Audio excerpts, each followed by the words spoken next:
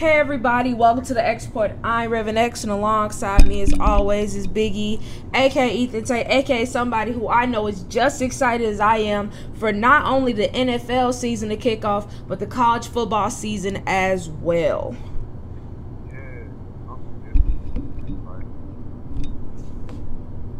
Mississippi State game, but I'm also looking forward to the Georgia-Oregon game.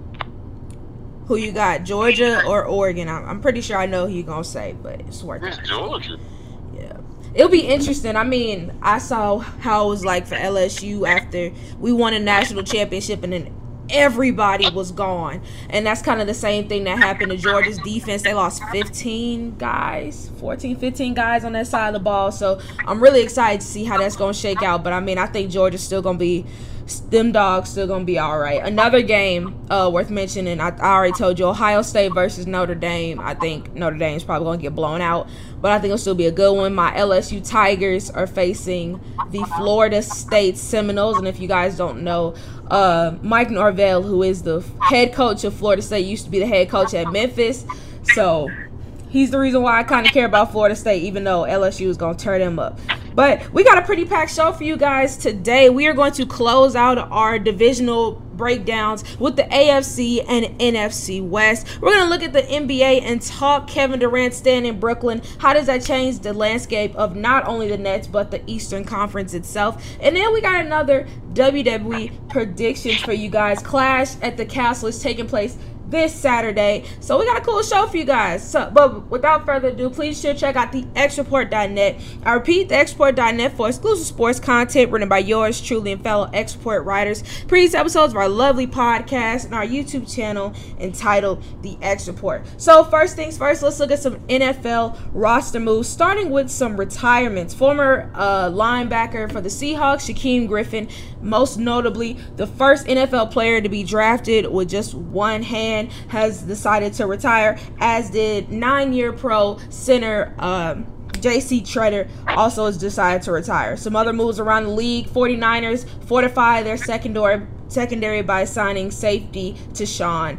Gibson. Also, in some more fun news, after some interesting training camp battles to determine QB1s, it seems like the Seattle Seahawks have decided on Geno Smith, and the Carolina Panthers have decided on Baker Mayfield pre-Sam Darnold's injury. So, Ethan, in your opinion, who has the better week one? Baker Mayfield against the Browns or Geno Smith against the Broncos? Oh, this is obvious. Baker Mayfield. Yeah. It is. I'm in total agreement with you, not just because I think that I think the Broncos are a much better team than the Browns, but also Baker's got that. It's a personal element. He's going up against his former team. He wants to smoke all of it. So, all right, if you had to predict his stat line, what do you think it's going to be? Because personally, I think either he's going to throw for like 4 touchdowns over 300 yards, or he's going to like totally crap the bed, have like 3 picks and like 1 touchdown. It's no in between.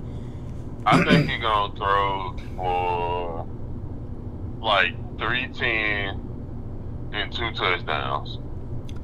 That's respectable. I mean, he does have some nice weapons on the outside. So, yeah. All right, now, here's another one that I think is kind of obvious, too. But just for the sake of conversation, quarterbacks facing former teams. We got 3 so far, or at least 2.5. Russell Wilson is going to be facing Seattle. Joe Flacco, if Zach Wilson is not healthy, will be facing Baltimore. Baker Mayfield and the Panthers, obviously, facing the Browns. Which one do you think who do you think gets the biggest win? Or at least, who do you think wins by more points? Because I think I'm going Russ, obviously. Yeah, I'm going Russ. Yeah. But I think it's going to be a better game than expected. It's just Seattle's defense, outside of Jordan Brooks, Jamal Adams, and Quandre Diggs, I don't love much that's going on there. But let's talk about things and people that I do love, and that's Odell Beckham Jr., you know, LSU Tiger, and still a free agent, coming after a Super Bowl victory with the Los Angeles Rams, where unfortunately he suffered a torn ACL. He's been flirting with a lot of different franchises this past week, starting off with the Los Angeles Rams. Matthew Stafford's wife tagged him in a post on Instagram, said, "Hey, hi, how are you? That yacht looks amazing, but Matthew Stafford misses you, so please come back home." OBJ responded, "LOL mama, you know what I'm waiting on, and I miss big bro. God, it feels right. I can finally tag at Matthew Stafford. Can you guys hold it down till mid-season again, and I join late and win a ring again," with laughing emojis. That's a little comforting for fans of the Rams. But then David Njoku, tight end for the Cleveland Browns, posted a screenshot between a conversation between he and OBJ, where he beat him in a game of pool, and said, OBJ said, "I had it right the first time." Njoku responds, "You told me if I win this series, you would consider coming back." OBJ put in parentheses, "consider," and Njoku said, "I'll take it." And then, of course, we know the rumors about potentially him joining the Buffalo Bills, but he even might have mentioned he might want that old thing back. A Giants fan tagged him and said, "Come back to New York. We need you ASAP, no Rocky," at OBJ at NY Giants, to which Odell replied, "That was fire. We'll see. I do miss my damn squad. Wanted to win a ring for that city." So, like I said, Odell's been flirting a bit with 4 different franchises. But Ethan, if you were a betting man between the Rams, Bills, Browns, and Giants, who do you think has the most realistic chance of having Odell on their roster?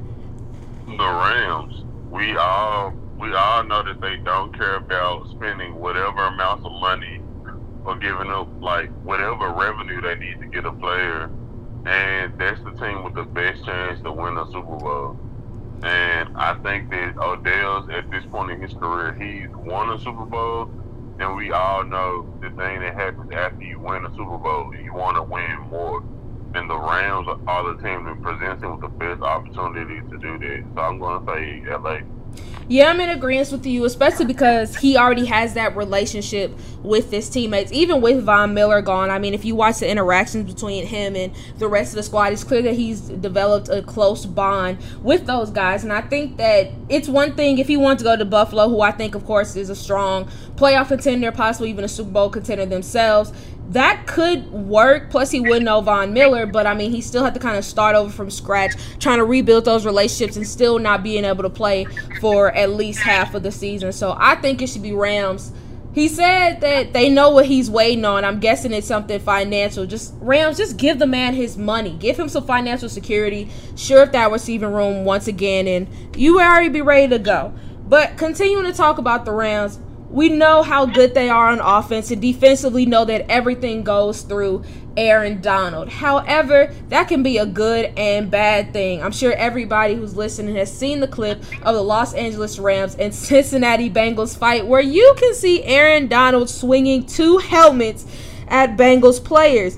Now, after the watching the video, some fans, aka a few haters, reportedly called for Aaron Donald to be suspended for his actions during the practice fight, citing the punishment for Myles Garrett, who, as you might remember, Thursday Night Football against the Steelers, was swinging Mason Rudolph's helmet at him. The Los Angeles Rams said that they will not publicize any disciplinary action towards Aaron Donald or other members of the team for their actions between the fight by handling it internally. But Ethan, now fair is fair, I guess. Do you think Aaron Donald should be suspended for swinging helmets at practice?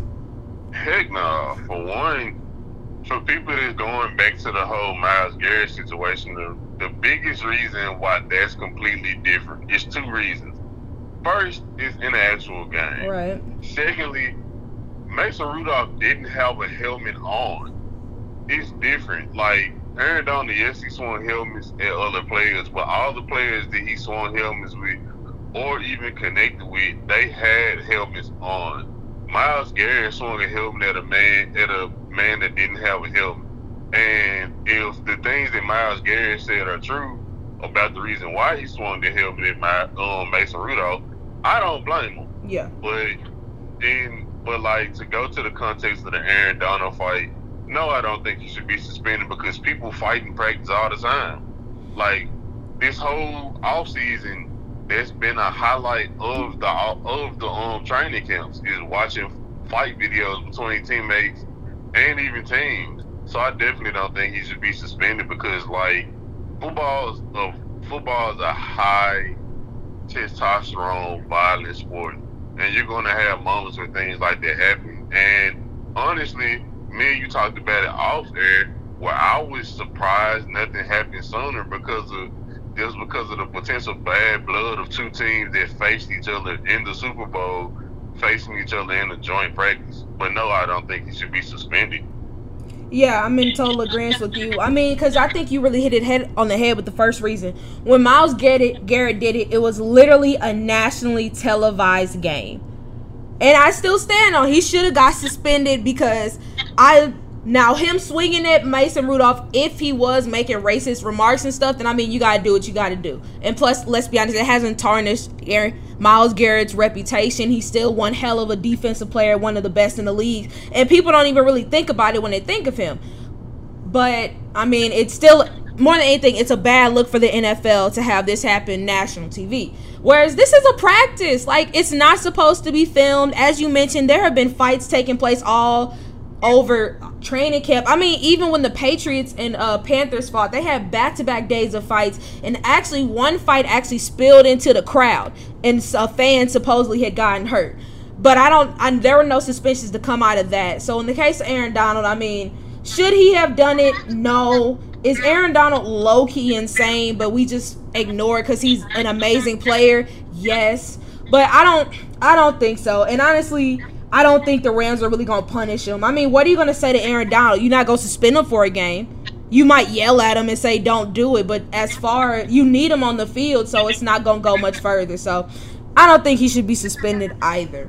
But all right, let's go ahead and look at some training camp / preseason injuries. New signee for the Los Angeles Chargers, J.C. Jackson, is expected to miss the next 2 to 4 weeks after having ankle surgery. His status for week 1 is up in the air. I mentioned this a little bit earlier, but quarterback Sam Darnold for the Panthers in the preseason finale suffered a high ankle sprain, keeping him out of action for the next 4 to 6 weeks. And then the Dallas Cowboys have suffered a huge blow along their offensive line. Left tackle Tyron Smith suffered a torn left hamstring during Wednesday's practice and is expected to not be able to come back until December. Ethan, you and I have already kind of talked about the Cowboys and how we're not exactly loving what they're bringing out to the field this season. So with the loss of Tyron Smith, how big of a blow do you think this is going to be for an offense that already has a lot of questions to answer? I think it's a huge blow because one of the things that we've always talked about is how Dallas's offensive line has been one of the stronger points of that team. And granted, that offensive line hasn't been nearly as good as it's been in years past due to things of like injury history and like age. But Tyron Smith has still been one of the better players at his position for a handful of years. The only thing that's held him back has been in recent history is his injury history. And I think that when you're a team that has a really, I guess you could say, somewhat of a closet running back competition between Ezekiel Elliott and Tony Pollard, you just let go your what a lot of people consider your number 1 wide receiver. And yes, you're bringing in a guy in CeeDee Lamb into their position, but we don't know how he'll look as a true number 1. You need some type of familiarity, and one of those things has been the familiarity of the guys on the offensive line. So you take out Tyron Smith and you take out a key piece, and he's just been a focal point for the Cowboys for a handful of years. So I think it's a big blow. I think that like they'll be able to manage, but I still think it's going to be a really nice size blow to their team. Yeah, I think you really hit it on the skill position players, but let's talk about the offensive line as well. They're not exactly seen as the superpower that they were about 4 or 5 years ago. La'el Collins, they released him. He ends up signing with the Bengals. Connor Williams, starting guard, he's gone to Miami. And at least you thought you had your centerpieces in Tyron Smith and Zach Martin. However, now with Tyron Smith gone, it brings up the interesting question of what do you do with Tyler Smith, your rookie? Initially, he was brought in. He was going to play right tackle to replace La'el Collins. Do you move him over to the left side? Because then that sounds great and all, but then you create a big hole on your right tackle position. Who are you going to sign in free agency? Because with Dwayne Brown going up to the Jets, it's not a lot of options there unless they kind of just wait for one of these big names to possibly get cut during the 53 roster cut downs. Other than that, I just don't know exactly what the Cowboys are going to be able to do at the position, because you have to have a right tackle. I'm sorry, not right tackle, but you have to have great bookends in this league. If you cannot protect your quarterback, you're going nowhere. And Dak Prescott, we've seen it in times when Tyron Smith was not playing. He got murdered. I remember distinctly, I think it was Chaz Green who replaced Tyron Smith a few years back, and he had like Adrian Claiborne had like 5 or 6 sacks on Dak Prescott, and it was a nationally televised game. And you don't want that to continue to happen to Dak, especially since you guys are fighting for a playoff spot. So, yeah, I think it is a major blow. But all right, let's look at some players who are going to be starting on the physically unable to perform list. Okay, this means that for at least the first 4 weeks of the season, they will not be able to play, and then you and I will decide which player we think is the biggest loss to their team. So starting off in Washington, the Commanders will be without defensive end Chase Young. Detroit Lions will not have rookie wide receiver Jameson Williams. Baltimore will not have running back Gus Edwards. And the San Francisco 49ers were hit twice in their secondary, losing one of their top cornerbacks, Jason Verrett, as well as their starting safety, Jimmy Ward. So, of these options, which loss do you think is the biggest? I'm going to go with Jimmy Ward. I think because the 49ers secondary has been a mixed bag as far as like from the corner standpoint, but Jimmy Ward has been one of the like standard stabilizing factors of their secondary. He's a really good safety, and I think that when you're going into a season, when you're fully bringing in Trey Lance as quarterback, you lost your offensive coordinator Mike Daniels to a head coaching job in Miami. Yes, you have a lot of good pieces on their defense. You have Nick Bosa, you have Fred Warner, but you kind of I feel like this is a season where you're going to have to rely on your defense more because you have a young quarterback and it's going to be growing pains. And the 49ers are a team that just a year ago was in the NFC Championship game, and they could have very well made it to the not the NFC wait. They were in the AFC Championship game. Yeah, but they could have very well made it to the Super Bowl. And granted, you have you're bringing in a new quarterback, but you still have a lot of talent on their roster. And with Trey Lance and the unknown commodity that he is, you're going to want to have something to lean on. And I think they will want to lean on their defense because they have so much talent. So I think that's a big blow. Yeah, you and I are both in agreement here on Jimmy Ward. Pretty much just to sum it up, we know that they have a very talented front seven, but that secondary has had questions for a few years now. And honestly, Jimmy Ward has been the best piece of it. So not having him for those first 4 games could prove to be a big problem, especially with teams attempting to throw the ball deep. But all right, now time for what may be the most difficult breakdowns that we've done so far, the AFC and NFC West. Ethan, we started in AFC, NFC. Where you want to go? Let's say the good for last, so let's go NFC. All right, starting off, taking things to the West Coast, we got the Arizona Cardinals, Los Angeles Rams, Seattle Seahawks, San Francisco 49ers. So, in your opinion, who's the most underrated team in the division? In my opinion, I'm actually gonna say the Arizona Cardinals. I think that obviously the Rams, with them coming off the Super Bowl, they rightfully have all the momentum and all the hype. The 49ers, I feel like a lot of people are basing a lot of their hype around them because there's been so much talk around the quarterback position, and they are a really talented team. But I think the Arizona Cardinals made some really quiet, but like good moves. Like one of them being bringing in Marquise Brown. Granted, we know that DeAndre Hopkins is going to be suspended for, I think, 6 games for PED use. But you think about it, you bring in him, you have Rondale Moore, you have like a bevy of receivers that you can still use, and you also re-sign Kyler Murray, and he looks to be potentially be more committed and like more like focused for the season. And you have a good running back in James Conner, and you still have a really good defense. Yes, you lost Chandler Jones, but you have good pieces on defense. Like, I personally think that the Arizona Cardinals could be a really good sleeper team in the NFC for this season. All right, for me, I'm gonna go with the Seattle Seahawks. Now, I understand nobody is giving them the time of day after losing both Russell Wilson and Bobby Wagner.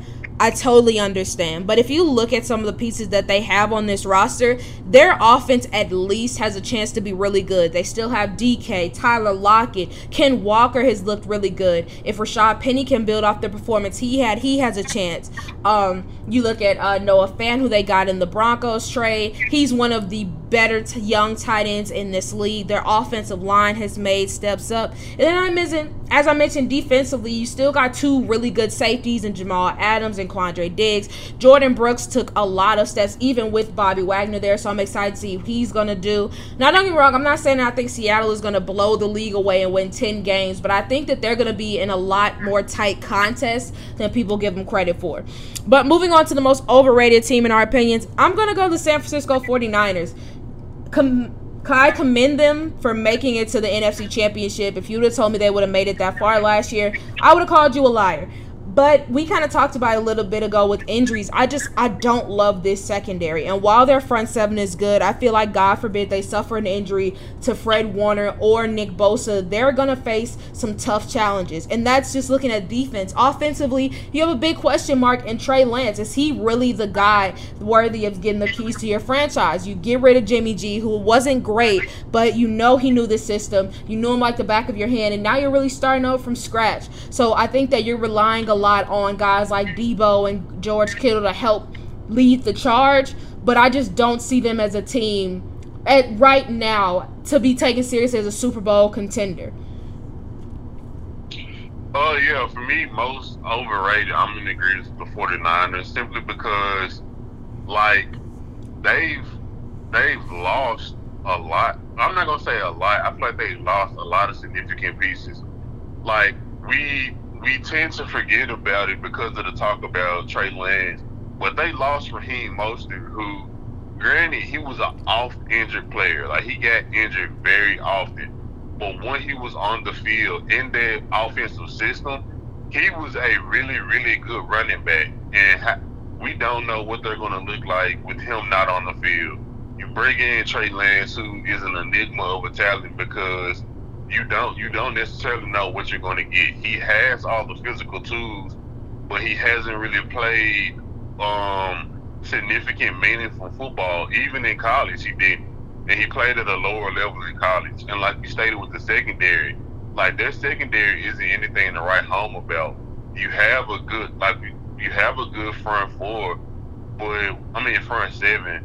But what are you going to do on the back end of their defense to help those guys out? And now with the loss of Jimmy Ward, at least for the time being, like, their secondary is even worse. So I got to go with San Fran. All right, so who's your favorite player in the division?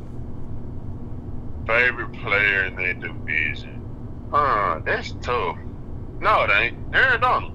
Yeah, it's okay. Aaron Donald. Everybody likes Aaron Donald until he destroys your quarterback. For me, I'm going my main man, Jamal Adams. I've loved Jamal Adams since his days at LSU. In truth, he's my favorite young defensive player to come out. As of now, overall, it's still Patrick Peterson. But, I mean, I love the president when he was coming out. And I think that this could be a really big year for him. He suffered an injury towards the latter half of last year, which made him miss a lot of action, which I think was really unfortunate because he was shaping up to have a really good year. But I'm excited to see what my man can do. I know the Seahawks defense is still going to put up a lot of points, but at least as long as he can still look flashy, I'm happy. But, all right, let's talk players who we feel are an improving year. I'm going Kyler Murray. Yes, he got his money. Yes, his homeboy from college is now on his team. But still, once you get that money, you make, especially with how much he's getting, it now comes down to expectations of like, all right, you got your money, you bitched and moaned about it. What are you going to do to prove that you earned it? And I think that anything less than making it to at least the second round of the playoffs is a bit of a disappointment, especially because, yes, the defense may have took their lumps, but offensively, they have gotten better. They've got some really solid pieces around him. Of course, D-Hop is going to miss the first few weeks, but that's why you have Hollywood Brown. As you mentioned, Rondale Moore showed a lot of flashes as a rookie.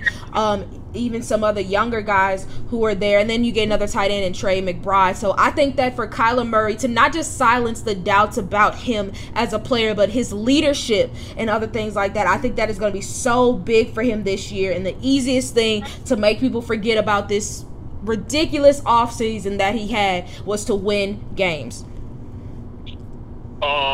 Since you went Kyler Murray, I'm going to go with probably an unconventional route. I'm going to say Cooper Kupp. And the reason I say Cooper Kupp is he's, throughout the course of his career, he's been a consistent, good wide receiver. But last year, he took a leap that put him in the status of all-time greats as far as the form of production. He was the Triple Crown winner. He had the most reception yards, the most receptions, and the most touchdowns out of any wide receiver in the NFL this past season. And I think that, like, going into this season, a lot of people are giving him praise and anointing him as maybe being one of the top wide receivers. But I want to see if he's going to be able to produce, not necessarily at that level, but at a similar level consistently. Like, we talk about Devontae Adams. The reason everyone puts Devontae Adams as the best wide receiver in the NFL is because he does it consistently.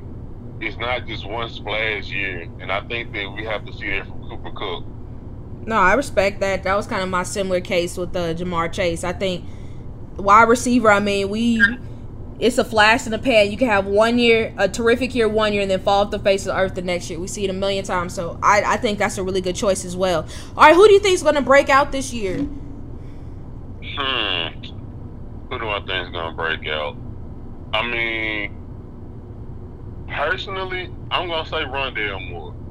And the reason being, I don't think he's going to be like a number one wide receiver, but I think he's going to be a guy that you're going to look up and he's going to have a really good level of production. Because you think about it, you have, for the time being, you have Hollywood Brown. He's going to be the number one. So the fact that Rondale is going to be the number two, and you're going to put him up against your second best corner. But then, as the season progresses, you're going to have D-Hop back and Hollywood. So then you're going to have him as probably your third wide receiver, and you're going to match him up against your third best corner. He's a guy that's shown that he can make plays. And I think that with the pass-happy offense that the Cardinals bring, that he's going to get a nice level of production. Yeah, I think that's a good one. I'm actually going to go with his teammate in Hollywood Brown. I mean, in Baltimore, he even said that he felt like Baltimore really didn't need him. And though I wouldn't go as far as to say I think the Cardinals are going to necessarily need him, but I do think his numbers are going to jump off the page. Had his first 1,000-yard season last year, just barely scratching it. I don't think he has that same problem this upcoming year. We know the Cardinals love to throw the ball, and then with D-Hop being gone, I think that that's going to allow a lot of targets coming his way early on. The biggest question is he going to be able to catch him? If he does so, I think the sky's the limit for what he's going to be able to do this season.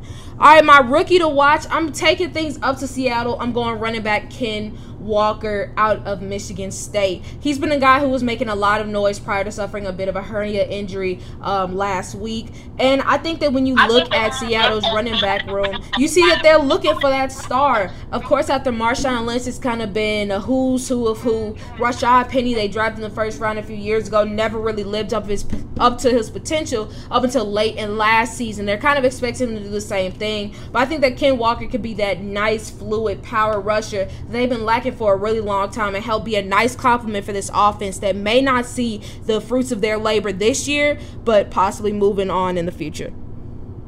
Yeah, I'm in agreement with Ken Walker. He's a guy like at Michigan State, he was their entire offense. He was a guy that was a bell cow. And I think that you look up in Seattle's running back room, like you stated, they don't have a Marshawn Lynch coming in anymore. They don't even have a Chris Carson who, due to unfortunate circumstances, had to retire. And now they're in the place where they're looking for their running back of the future. Is it going to be Rashad Penny? He had flashes last season, but we don't know. And I think that Kenneth Walker is a guy that can step in and maybe earn their starting job and sneak out a quiet 1,000-yard season. Yeah, I think that he's going to do for a big year. All right, so what is your bold prediction for the NFC West? I honestly don't think mine is that crazy bold, but we'll see.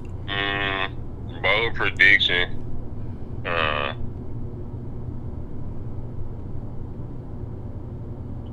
That it's not that bold, but it might be. That it's going to be 3 teams out of that division to make the playoffs. 49ers, Cardinals, and Rams again? Yep. Okay. My bold prediction is the Rams once again represent the NFC in the Super Bowl with a big year from Cooper Kupp, but an even bigger year from Allen Robinson. I know we talk about Odell and how bad we want him to go back to LA and how great Cooper Kupp was, but Allen Robinson was a terrific signing for this squad. They get another really good number 2 wide receiver, who I think is an upgrade over what they had in Robert Woods, Van Jefferson, or whoever else was going to take that role. I mean, up until prior to last year, Allen Robinson was a guy who knocked out 1,000+ receiving yards at will. And I think that while Cooper Kupp is still going to get a lot of attention, Allen Robinson has a chance to have one of the best years of his career. I got the Rams winning the division. What about you? Yeah, I got Rams winning. All right, now to the AFC West. Time to use that brain power, because this is gonna be tough.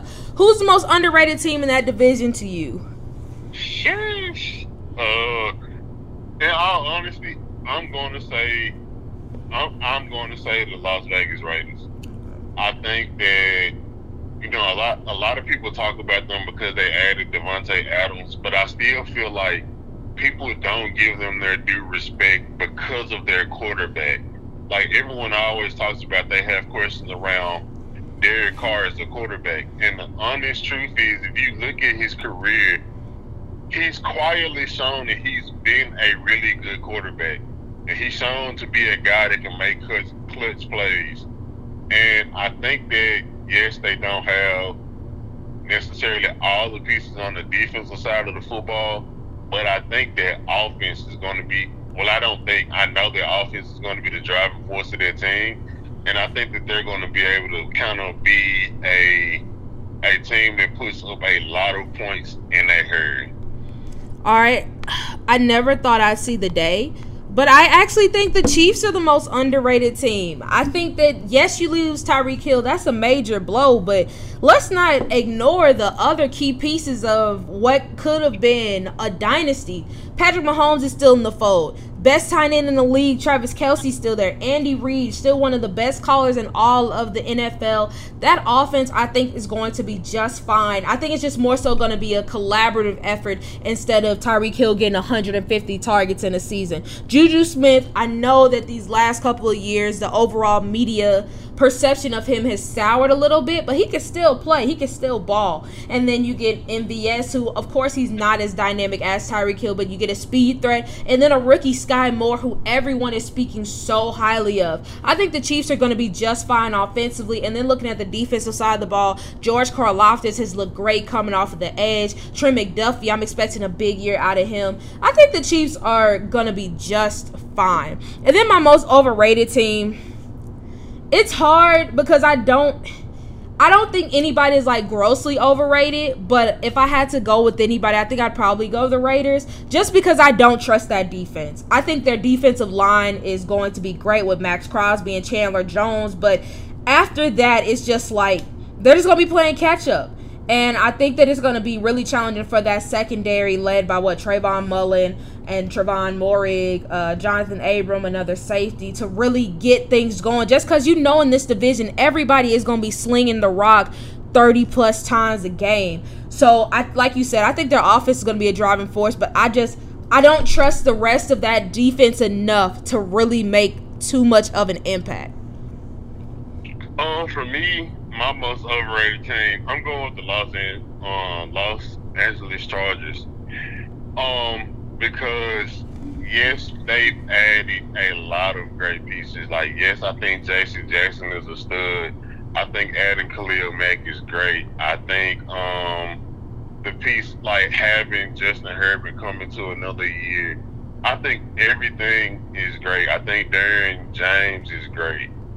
But the thing of it is, we've seen that great teams on paper, they for whatever reason, when it comes down to football, more often than not, they let you down. And I think a lot of it too is because of, like, you look at some of the pieces, like for instance, Darren James. He's a generational talent in safety, but he doesn't stay healthy. He's had 2 years where he had devastating injuries back to back. You look at Khalil Mack. Honestly, before he got traded to the Chargers, people were kind of beginning to write him off and say that he's not the great player that he was. And I think with Joey, like Justin Herbert and the offense, I think it's great. My other biggest question mark really comes from their head coach. Like, he's shown moments of being inept as a head coach, and I think that could be something that plays into their demise at certain points during this season, just because he's not adequate enough of a coach to push them to be as good as they need to be. I think that's a very fair assessment, because a lot of people are not only looking at the Chargers to win that division but possibly go to the Super Bowl. So I think that's a really good pick. All right, so who's your favorite player in the division? I have 3. 2 on the same team, so I'll go with those 2. Number 1, Chris Jones. Naturally. Number 2, Travis Kelce. And number 3, Max Crosby. That's fair. Killer Trav has been the recipient of this pseudo award for a long time now, but now my brother-in-law is in the division, so I gotta go with Russell Wilson. I mean, he's been my favorite player in the NFC West for such a long time. Now he's just moving over to the other conference, so yeah, he's still my favorite, but he's also my pick for Prove It year. I mean, he's coming to, and it's interesting because he mentioned that because of how stacked the AFC West was, that was a big reason why he wanted to come to Denver in the first place. That's great. It sounds motivating. It seems like there's such a new energy around the Broncos. They're actually looked at as more than just a mid-level playoff team. But it's a whole nother thing to actually get the team there to where you want to be. I mean, and I get it. The Broncos, since Peyton Manning, have not had a good quarterback, and it's unfortunate because they've had so much talent on the roster, and now Russell Wilson is being looked at to be the savior. So if they don't at least make the playoffs, this year is a disappointment, and especially after coming off last year where he did suffer an injury, people are already going to be questioning, is this the same Russ? Is Russ even that guy? Is he a top 10 quarterback? Blah, blah, blah. And if Russ is not able to shut the noise down and get his team to at least the playoffs, I think that he's going to catch a whole lot of hell.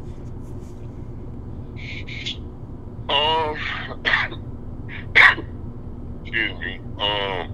My proof year, it goes to another quarterback, and I'm pretty sure you know where I'm going. It's going with Patrick Mahomes. Like, this is the first year where he doesn't have his dynamic playmaker of a wide receiver, Tyreek Hill. And it's been times where he said it, and people have quoted him on saying, like, hey, when we go out on offense, I look over and see his matchup, and I automatically know he's going to win it, so I throw it his way. What is he going to look like when you don't have that ultimate confidence and ultimate, like, security blanket in Tyreek Hill on the field? And I think he's still going to be a really productive quarterback, but I don't think he's going to be the Patrick Mahomes that we've been used to seeing. So I got to go with Patrick Mahomes. Fair enough. All right, so who's breaking out this year? Who's breaking This was tough. out? I had a few guys. I'll let you go. All right, so I'm going to take things to L.A. I'm going to say cornerback Asante Samuel Jr. He got a lot of attention the first few. I think he was the defensive rookie of the month his first year, last September. I'm pretty sure I'm right about that. But then after that, he kind of fell off of a cliff, unfortunately, having those number one cornerback responsibilities. I don't want to say were too big for him, but he got a little bit too exposed. However, this year around, you have J.C. Jackson in place, and you know J.C. is going to be able to handle those first team responsibilities, as well as kind of coach up Asante Samuel as a way to kind of get him to where he needs to be in terms of creating more turnovers, being better in coverage, things like that. And I think that especially if they move Asante to the slot, I think that he's going to have a much bigger and better year and really kind of complete this Chargers secondary that's supposed to be so great on paper. Okay, so the guy I'm going with, I'm not going to necessarily say this is a breakout year, but it might kind of stem in it. I'm going to say it's a redemption year, and I'm going to go to Kansas City again. I'm going to say wide receiver Juju Smith-Schuster. Okay. This is a guy that we know has had 1,000 yards as a wideout, and he had 1,000 yards when he was paired up with arguably the greatest wide receiver of this generation in Antonio Brown. And once Antonio Brown left, he didn't have that same level of production. But I think this time is going to be different because he's going to have a all-time great Hall of Fame quarterback as far as talent in Patrick Mahomes, and he's going to put him in a position to do the things that he does best. Juju Smith isn't the greatest route runner. He isn't a guy that you're going to see just like get clean releases, but he's a guy that you're going to see win contested catches. And Patrick Mahomes is a quarterback that has the confidence to say like, hey, I'm going to put the ball up in only an area that you're going to get it. Yeah, I just need you to get it. And I think the difference between this year and years previous of Juju is he seems to be focused. Like he's not on the sideline doing TikToks. He's not in the locker room doing TikToks. He's like taking a real business approach to this offseason. And I think you're going to see him crack maybe 1,200 yards this season. I could see it. I could definitely see that, especially because it's kind of questioned about who's going to be their number one wide receiver. So if there was going to be somebody kind of getting that edge, I would think it'd probably be Juju. All right, so who's your rookie to watch this year? Rookie to watch. You want me to go? Yeah. All right, so I'm going to show love to another cornerback in the division, and that is Trent McDuffie. If you know anything about this podcast or me specifically, I love defense, and I don't care how great of an offense there is. If the defense is lacking, I'm going to talk crap. And with the Kansas City Chiefs, I've had a lot of crap to be able to talk. Their secondary has been atrocious. And then with losing Tyrann Mathieu, that's an even bigger blow. I like Justin Reed, and I'm interested to see how he's going to step up. But I do think that Trent McDuffie, rookie corner out of Washington, one of their first-round picks, is going to be tasked with a lot of responsibilities. I could see him kind of stepping into that number one corner role, or at least shadowing L'Jarius Sneed for a bit before he really steps up. He was one of the better cover corners in this past year's draft, and I think that he's going to be able to show that ability this time around, and they're going to need him to, especially looking at the high-power wideouts around the rest of the division. Anything in their secondary is going to be tested, but I think that Trent McDuffie is going to be able to answer that call. What's the rookie pass rusher for KC? I forgot. George Karlaftis. Yeah, that's my rookie to watch. It feels weird because I'm KC heavy, but it is what it is. Like, I think with them, they've always had issues with finding edge rushers. Like, they've had Frank Clark, who has had moments where he's been a really productive player for them, but he just doesn't always show up, and he also has legal issues that he has to overcome. They moved Chris Jones. Last season, they moved Chris Jones to the outside, and he did fairly well, but they ultimately ended up moving him back inside because that's when he's the most productive. And I think you're going to bring in a guy that can make plays on the edge and kind of maybe potentially get double-digit sacks for them, something that they need, especially with all the great quarterbacks in that division. I can feel you on that. All right, so what's your bold prediction for the AFC West? Bold prediction? It's tough.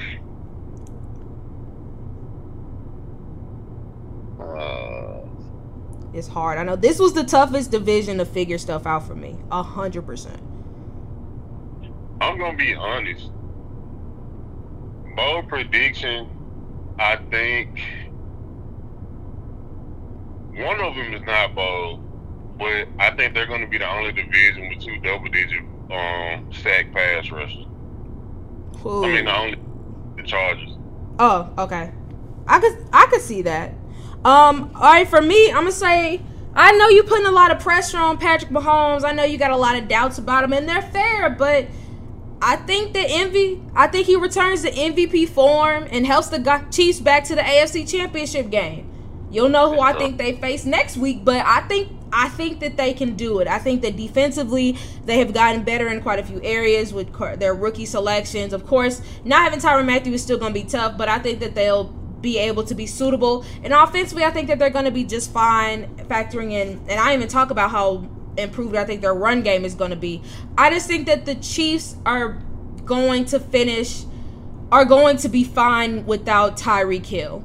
And even though it might not be as sexy, it might not be as pretty, I think that the Chiefs are really going to show that it's more of a system as opposed to one specific guy, no matter how much of a game changer he is. But with that being said, I still think the Chargers win this division. I think kind of like when I said with the South, it's going to be a dogfight up until Week 18. But I think the Chargers eke it out in the last week. Yeah, I have the Chargers winning the division as well. All right, let's go ahead and play a quick game of believable or buffoonery. Last week it came out that Lamar Jackson and the Baltimore Ravens, what the holdup was, while they were offering him a lot more money, especially more than Kyler Murray, Lamar wants a fully guaranteed contract, which is understandable, but you see both sides of it. Former running back in the league, James White, talked about Lamar's contract situation and said, I think he should be the highest paid quarterback in the NFL. He's one of one. You know my stance on this, but believable or buffoonery, Lamar Jackson should be the league's highest paid quarterback. This is tough. Oh my gosh. For me, it's not that tough. For me, it's tough because I love Lamar. Okay, I get it. It's hard to set aside your bias when it's like one of your favorite players. So I understand. So me, honestly and truly, setting aside my biases, no, he shouldn't be the highest paid quarterback. Because, like, I know you could go through the whole concept of talking about his play style because he loves to scramble and run and things of that nature. I'm only going to go to a part of his play style. I feel like because you have other quarterbacks that are way more efficient and superior as passers, that's the reason why he shouldn't be the highest paid quarterback. Because you look at Aaron Rodgers, I'm only going to talk about the guys that I honestly think are better than Lamar. I'm talking about the Patrick Mahomes, the Josh Allens, and the Aaron Rodgers. Like, those guys have the best arm talent in the NFL. And they're also capable scramblers as well. And that's the thing that I think sets them apart, is because they can make every throw. Lamar still has questions around being able to make every throw. And that's something that I couldn't give a quarterback the most money if I have questions around his throwing capabilities. That's fair. I'm saying buffoonery. I guess I look at it more from the team standpoint. Lamar Jackson is amazing. I'm happy to have him, especially looking at some of the other quarterback hot messes around the league. But I can't do it, especially because I've been burned before.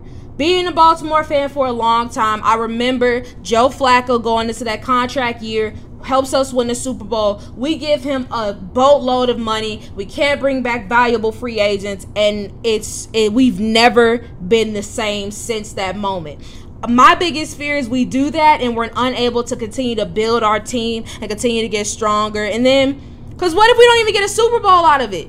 I'm scared. Like I've said multiple times, the Deshaun Watson deal in Cleveland looks terrible if they don't at least get one Super Bowl out of it. And if Lamar was to get a similar contract or even more, the sentiment would still be the same. So I'm saying buffoonery. All right, keeping things in the division though, Jesse Bates, who initially announced he was going to hold out after not wanting to sign a franchise tag, is now back with the team and preparing to play. After reporting to the team, he said that he's hoping to prove his worth this time around. So, and typically when we see players kind of enter that contract year situation or they're playing on the tag, they have some of their best performances. So, believable or buffoonery, Jesse Bates is going to have the best year of his career in 2022. I think it's believable. I mean, he has another year of experience. He's highly motivated. I think the only thing that could slow him down is the injury. Yeah, I'll say believable as well, especially because, I mean, you still got the strong pieces in front of you with Sam Hubbard, Trey Hendrickson. Linebacker group is solid. Corner's going to be good. And then plus, because you know that the Bengals have your replacement right behind you in Daxton Hill. And so I think that because Daxton is there, I think that if anything, he's going to be auditioning for another team to earn the big bucks and possibly become the highest paid safety in the league, just because it seems like there's always a new highest paid something every offseason. All right, let's continue things in the AFC, but take things down to the AFC East with the Miami Dolphins, who, as we all know, they gave a lot of money this offseason to Tyreek Hill, Teron Armstead along the offensive line, and then they still got guys like Jalen Waddle, signed some running backs. However, it seems that there is somebody who they may not want to pay, and that's tight end Mike Gesicki, who is also going to be playing on the franchise tag. And with the uncertainty of his future with the team, he's apparently been mentioned in some trade conversations. Believable or buffoonery, the Miami Dolphins should trade Mike Gesicki before the start of the season. Buffoonery, because Mike Gesicki is one of the most slept-on, good tight ends in the league. And I feel like when you have a quarterback in Tua that you have questions around his capabilities, keeping a really good pass-catching tight end, it never hurts. And especially when you're in a division that you could potentially have a puncher's chance at winning. Like, I think they should keep him. Initially I was going to say they should trade him. But now that I think about it, I think that because this is a huge audition year for Tua, you want to have enough pieces around him to where he has absolutely no excuses. If you give him a better O-line, as mentioned, Tyreek Hill, Jalen Waddle, and Mike Gesicki, he has the weapons on offense. And if he still can't make it go, then you know to get rid of him. If you lose Mike Gesicki, you can make an argument that they took away a weapon. So I'll say buffoonery for now. All right, let's go ahead and take things back to the AFC North.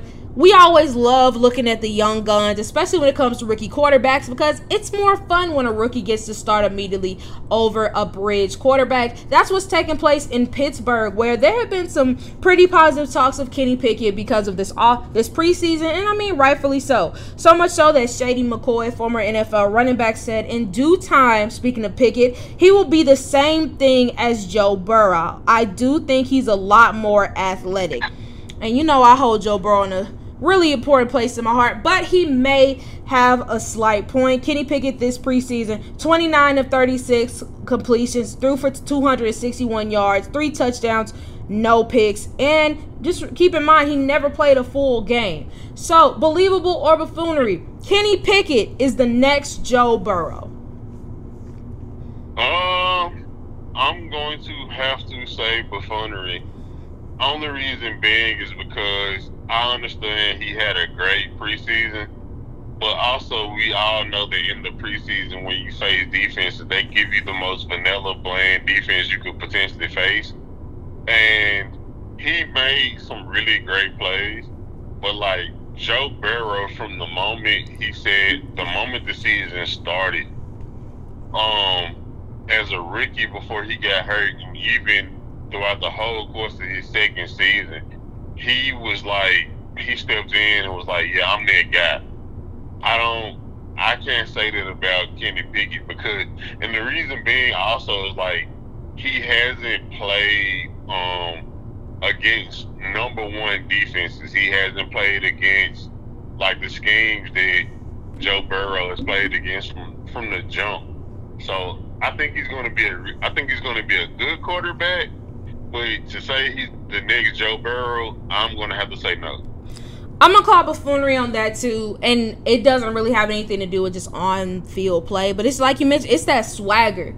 Like, Joe Burrow is one of those guys, like, when he comes to the field, like, he doesn't care who you are. He doesn't care what you say. Like, he is coming for blood. He is coming to get a victory. And, I mean, as we've seen throughout his career, it's worked out in his benefit because they have won a lot of games that people wouldn't think that they would go into. I mean, hell, they just came off of an AFC championship appearance. We're in the Super Bowl and almost could have won it. If you would have told anybody that when Joe Burrow was drafted, he would be able to accomplish that in his second year, I don't think anybody would believe it. Hell, I wouldn't believe it. And I love me some Joe Burrow. But, yeah, with Kenny Pickett, I think Kenny is going to be really good. I think that the Steelers are going to be a lot better than people are giving them credit for, or at least offensively. But personally, it's not enough for me to think that he's just going to have this meteoric rise that Joe Burrow had. So I'm also calling buffoonery. All right, last one. We're keeping conversations on the quarterback, and we're going to talk a little bit Davante Adams and Aaron Rodgers. Of course, everyone was shocked when the trade actually took place, but there still seems to be love between the two. So much love that Davante Adams publicly called Aaron Rodgers the GOAT. He said he's the best quarterback, in my opinion, to play this game. He had the Michael Jordan effect. He's going to make you play better just by being on the field. I know that there's a lot of critiques about Aaron Rodgers and the playoff success, blah, blah, blah, but believable or buffoonery, Aaron Rodgers' name should be mentioned among the GOATs. Yeah. Aaron Rodgers, I mean, in my personal opinion, and the only reason being is because we're still at a young portion of Patrick Mahomes' career.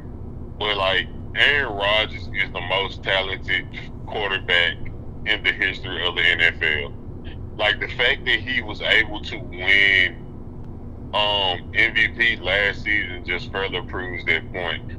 I understand we have guys like Tom Brady in his 7 Super Bowls, and even what he did last season.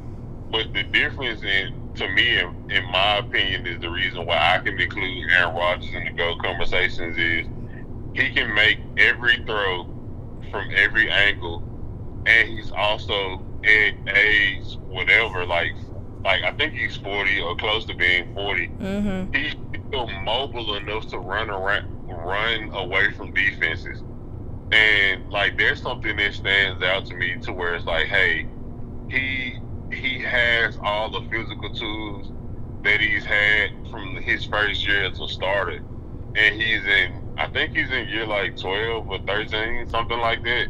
He got drafted in 2005, and he sat out the first 2 years behind Brett Favre, I believe, 2 or 3 years. But yeah, so it's like he has, like, from a physical talent standpoint, he still has every physical tool that he's had from the first game that he started, and he's significantly older. And he also just has that, like, he has his own, like, swagger about him. And I think that plays a lot into it as well. Yeah, I'm in agreement with you. I would say believable as well. I know everybody looks at playoff success, and that's a big indicator in who's the GOAT and who's not, which is fair. But, I mean, Aaron Rodgers is a bad man. And I think, especially looking at this present generation of quarterbacks, you look at the late, let's say 2010s, I know people will look at Tom Brady because of the rings. Drew Brees set all those records. But for me, I think that Aaron Rodgers probably looked the best out of all of them. Like I said, take away the rings. Aaron, as you mentioned, was the most talented, the most explosive, and did so with the least amount of talent. I'll be the first to say I would take Aaron Rodgers' career over Drew Brees' any time of the day. Because everybody looks at Drew Brees as, he threw for so many yards, he had touchdowns, blah, blah, blah. But he only had, when he first got to New Orleans and they got the Super Bowl to 2017 when they had that monster draft class where they got Alvin Kamara, Ryan Ramczyk, Marshawn Lattimore. That's when things start to turn the tide. But other than that, I mean, Drew Brees' career was mostly just empty calories. And just like Aaron Rodgers, he wasn't having much playoff success either. So, yeah, I think Aaron for sure should be considered a GOAT. All right, but moving on to somebody who in the NBA landscape may not ever enter the GOAT conversation, but possibly should, Kevin Durant. It has been a lot, and I do mean a lot of drama surrounded by KD and the Brooklyn Nets. Will he be traded? Will it be him or head coach Steve Nash who stays? But ultimately, it was announced by Joe Tsai, the team governor, that he would, in fact, be staying with the team, and they'll be trying to make it work. So a lot of questions have arisen from this. For example, Patrick Beverley, who is, as we know, very outspoken, made this tweet following the announcement saying, "You can sit and don't say nothing, but that ain't cool. It's dudes with families out here who haven't got a job because of this KD shit. And to be on and off ain't cool. Blessing games to gang." To which Kevin Durant responded, #blame KD. In your opinion, do you feel like Kevin Durant saga affected free agents? Or at least had a detrimental effect for free agents? I don't think so. I think the biggest, in all honesty, I think the biggest thing that affected free agency was Rudy Gobert. Like, the fact that the Jazz were able to get a king's ransom for the trade of him. I think that was the biggest domino of the of free agency. Because, I mean, I feel like, honestly, it even affected Kevin Durant. Like, the reason that he probably wasn't traded in this offseason was because the Nets asking price was so high, because they saw, like, hey, this is KD. This is one of the all-time greatest offensive players of all time. And yet, let's ask for a king's ransom, because the Utah Jazz got a king's ransom for a guy that he's a multiple-time defensive player of the year, but he isn't even the best player at his position. Mm-hmm. So I don't think that KD was the huge domino of free agency. I think it was Rudy Gobert. Yeah, I don't think he was either. Like, if you mention from a standpoint of like teams weren't making signings in free agency because of Kevin Durant because they wanted to get him, I don't even think that's really the case either. This was just a weak free agency class. Like, you take most of the big name guys like Zach LaVine, Bradley Beal, they ended up going back to their respective teams. So after that, it was a major drop off in the quality of free agents. So I don't think it's fair to blame KD. But kind of talking about that, they're running it back. Kyrie's coming back. KD's going to be back in the fold. And now we'll get a chance to see Ben Simmons. So how do you think the Nets stack up with the rest of the East? Is this finally the year that we see them make their way to the NBA Finals? If they're healthy, I can see them being a top 5 team in the East. I honestly could see them making the Eastern Conference Finals, and depending on the matchup and who they play, I could see them either making the finals or losing in the Eastern Conference Finals. Yeah, I think for sure but it all comes down to, can they stay healthy? Because it seems that injuries have just kicked their behinds since the inception of the quote-unquote Big Three. So we shall see. But I think, as you mentioned, it comes down to being healthy. If they do, I think for sure they can make it to the Eastern Conference Finals and then possibly even the NBA championship. All right, last question. Charles Barkley, another very outspoken figure. Let's be honest, he just got beef with KD for some reason or another. In a recent interview with 98.7 Arizona sports station, he talked about Kevin Durant's inability to make a true decision and inability to be a leader, to which he said, but if you go back and look at his career as the best player and being the leader that all goes with that, he's been an abject failure. Looking at his time as a team's top guy, quote unquote, do you think that Kevin Durant's leadership has been a big part in why he may not be respected as one of the greatest to play the game? I think so. I think it plays a part simply because when you think about Kevin Durant and you think about the skill the skill level that he has and the talent that he has. Like, Kevin Durant is an individual that a lot of people will argue is the greatest offensive talent in the history of the NBA.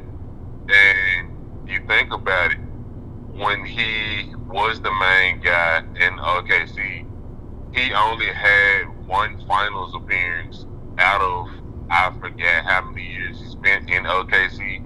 6, 7? Yeah, 6, 7. And he only had one finals appearance. And in that finals appearance, it was a relatively, I think it was a gentleman's sweep, if I'm not mistaken. And so, yeah. And then he goes on, like, yes, he had a very successful, like, individual standpoint of, like, being able to win an MVP, being a guy that was, I think he won a couple scoring championships, but when it came down to the team dynamic, his teams never made it far with him being the main guy. So I'm going to have to say I kind of agree, whereas like him as a leader, like leading a team, is him being the sole top guy. And I mean, even you think about this past season with the Knicks, like he was the guy, and in the playoffs they crumbled. So yeah, I kind of agree. Yeah, I'm in agreement with that too. I mean, we look at guys like LeBron James, who no one would dispute that he is a terrific leader, the Kobes, the MJs, who while their leadership styles may not have been their teammates' favorites, it's led to winning. And with Kevin Durant, we know he's talented. We know he's a bad man on the court, but he hasn't necessarily made his teammates better. And I think that that's something that's a bit costly to him in the long run. So, no, I would agree with that as well. But speaking of LeBron and the Lakers, they made a trade, and it was for Patrick Beverley in exchange for Talen Horton-Tucker and Stanley Johnson. Patrick Beverley is now a Los Angeles Laker, and many people have opinions about them. One of which being my main man, Magic Johnson, who said, I used to hate Patrick Beverley when he played against my Lakers, LOL, but now I love him because he's on the team and he's going to help my Lakers get to the playoffs. So let's start there. Do you think that this is a move that's going to help the Lakers not only make the playoffs, but possibly make a solid run?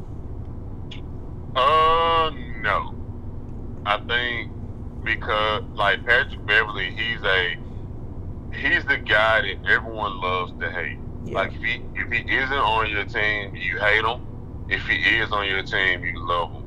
But I don't think that, like, he's a player that tips the needle of making a playoff run, because the Lakers still have a lot of holes on their roster that they need to rectify. Like, I mean, I think Russ is going to have a better season, but you still have Russ on the team, and he isn't a good fit next to AD and LeBron.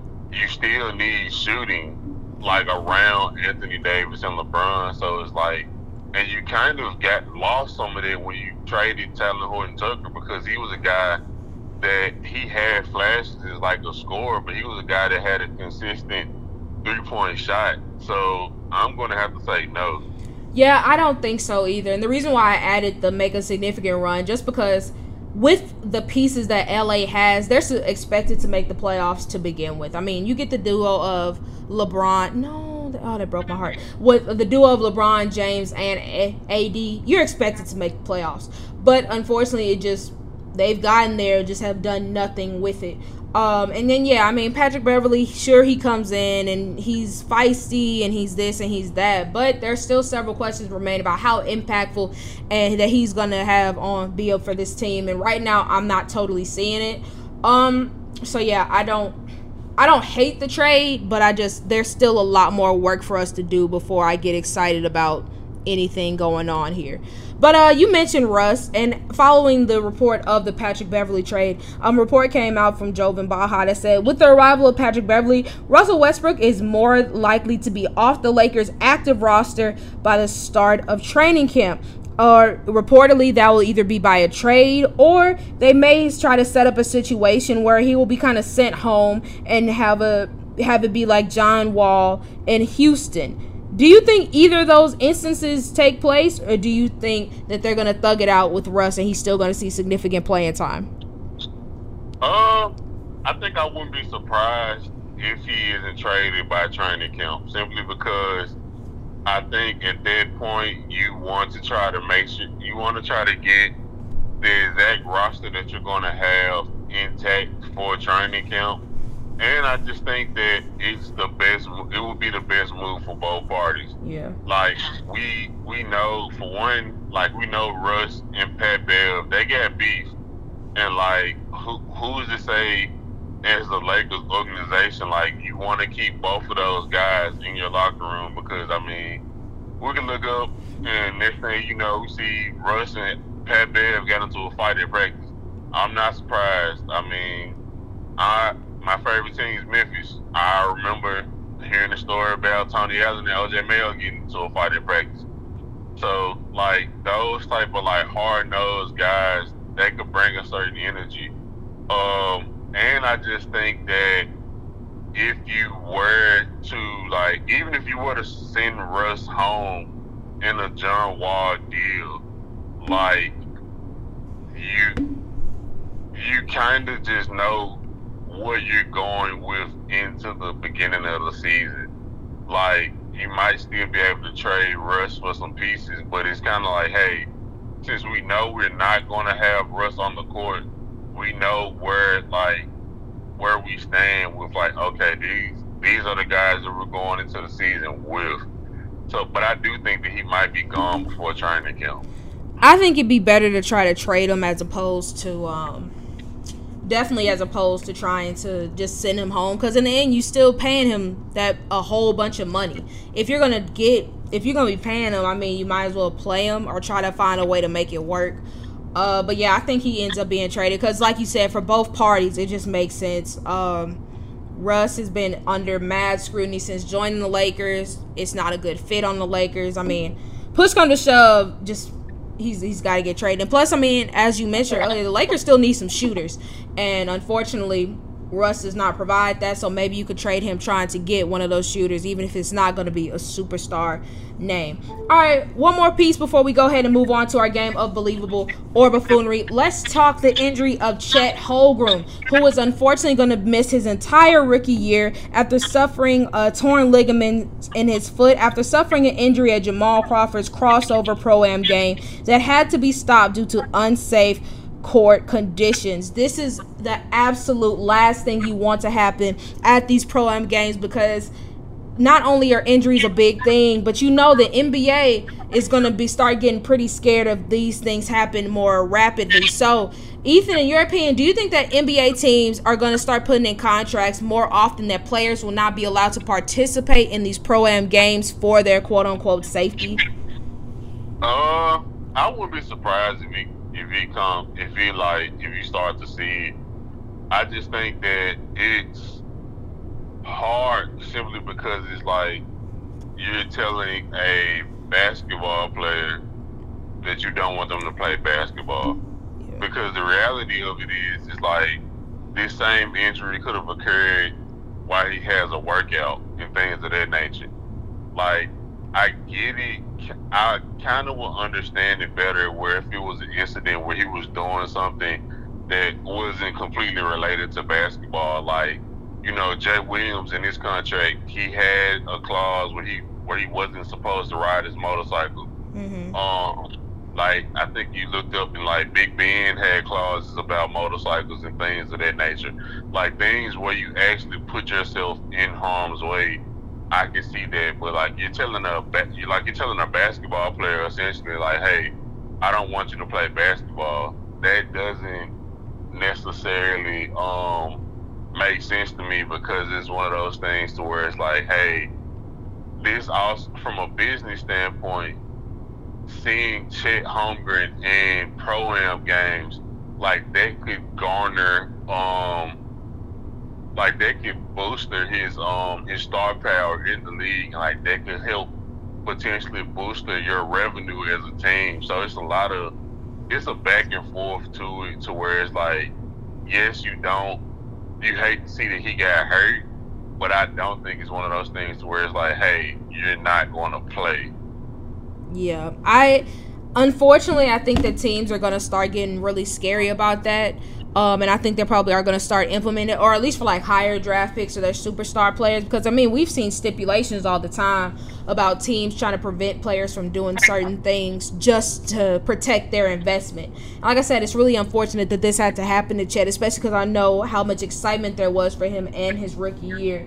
But unfortunately, I do think it's going to have some lasting effects, and teams are going to try to be proactive to prevent stuff like this happening, even though, like you mentioned, it could happen doing almost anything.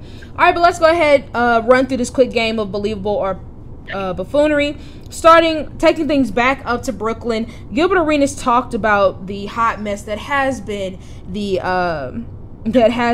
the Brooklyn Nets and said this. And speaking of Steve Nash, he should have gotten like a developmental type of team. Grizzlies, Sacramento, one of those types of teams. I don't think that he should have been put with those Super 3 superstars.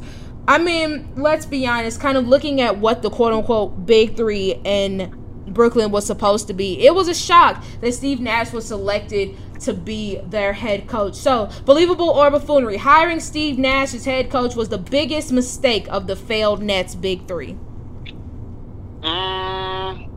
It's hard to say that because a lot of the failed Nets Big Three came because they were hurt. Yeah. Like, they only played, 5 games in total together throughout their whole tenure. And I think that Steve Nash takes a bulk of it because, rightfully so, he is the head coach.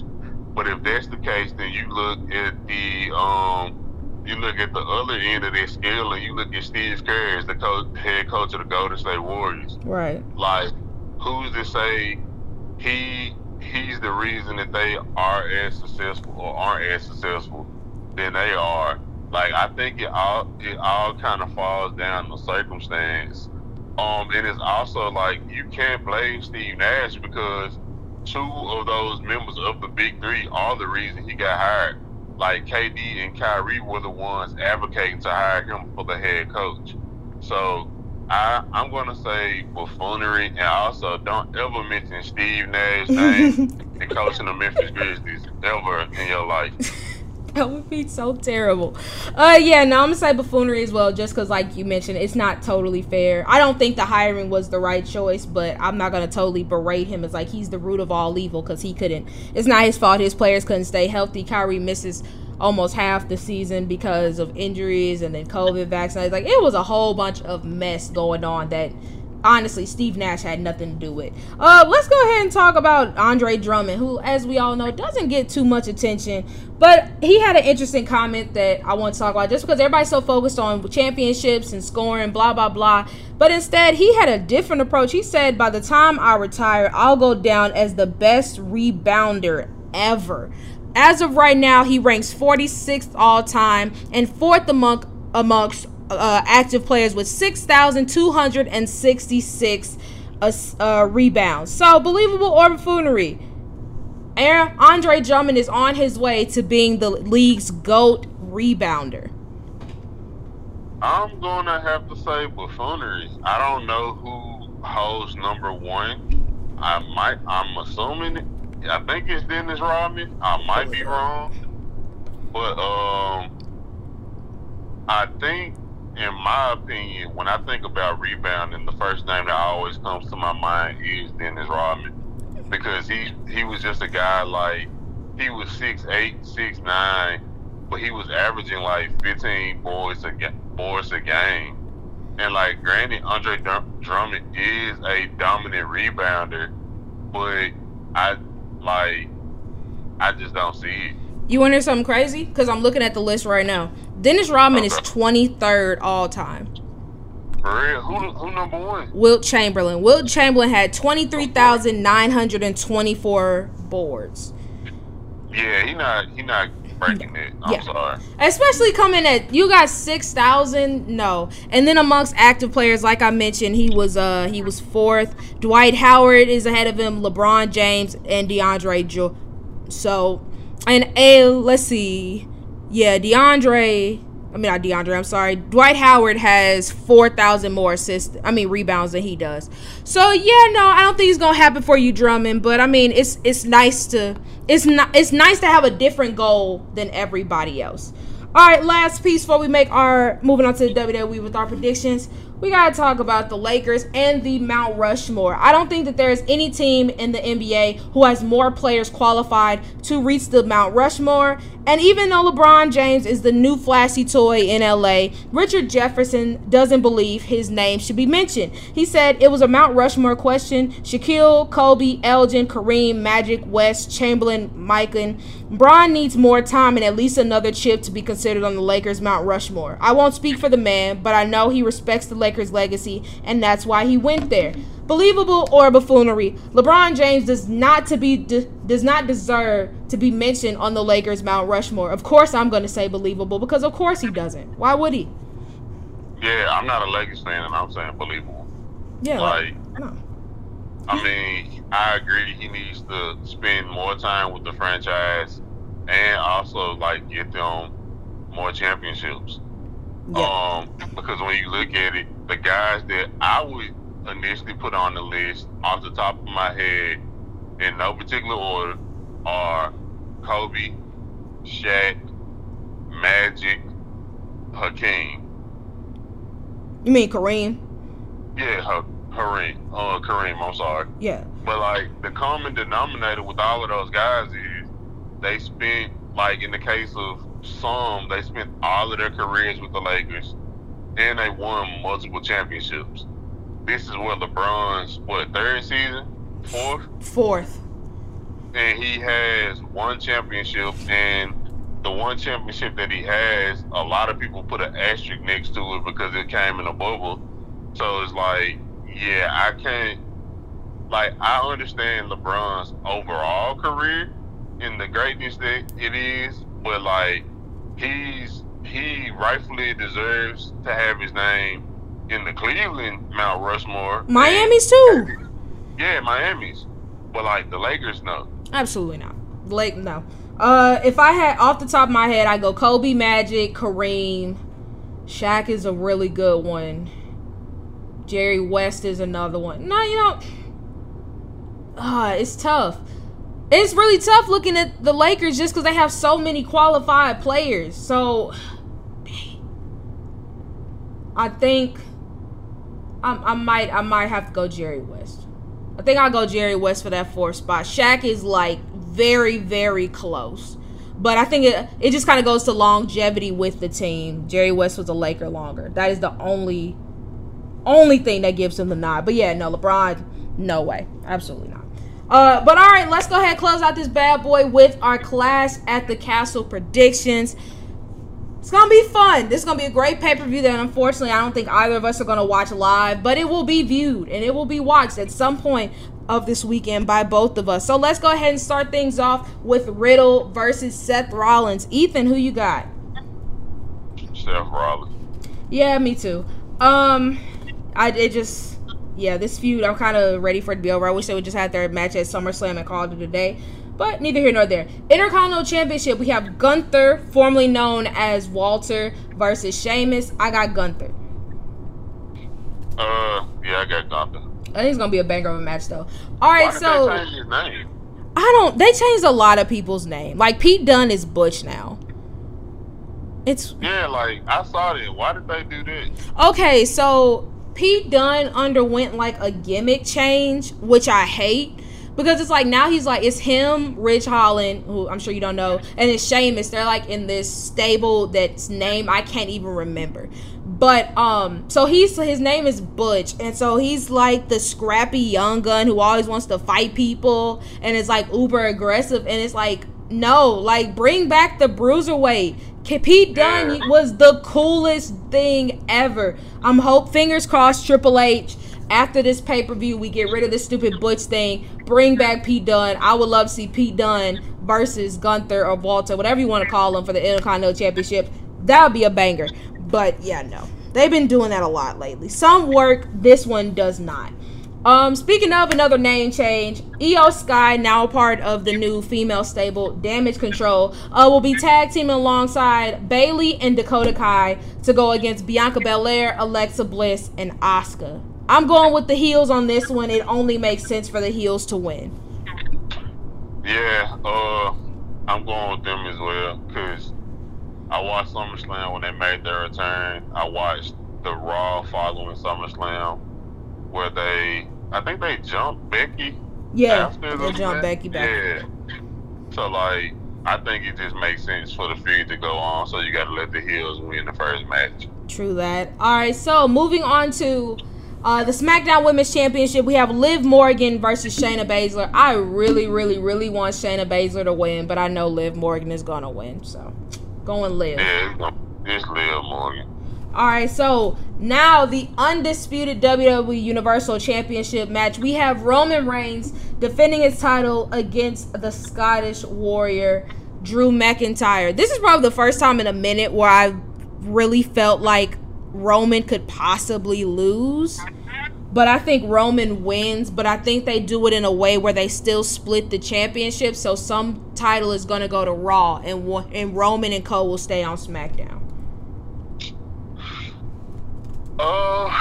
I'm going to say I think the last time I went against Roman at SummerSlam, so I'm going to go Roman. Mm-hmm. But I wouldn't be surprised if, like you said, they either split the titles or like they let Drew win it because it's in his hometown.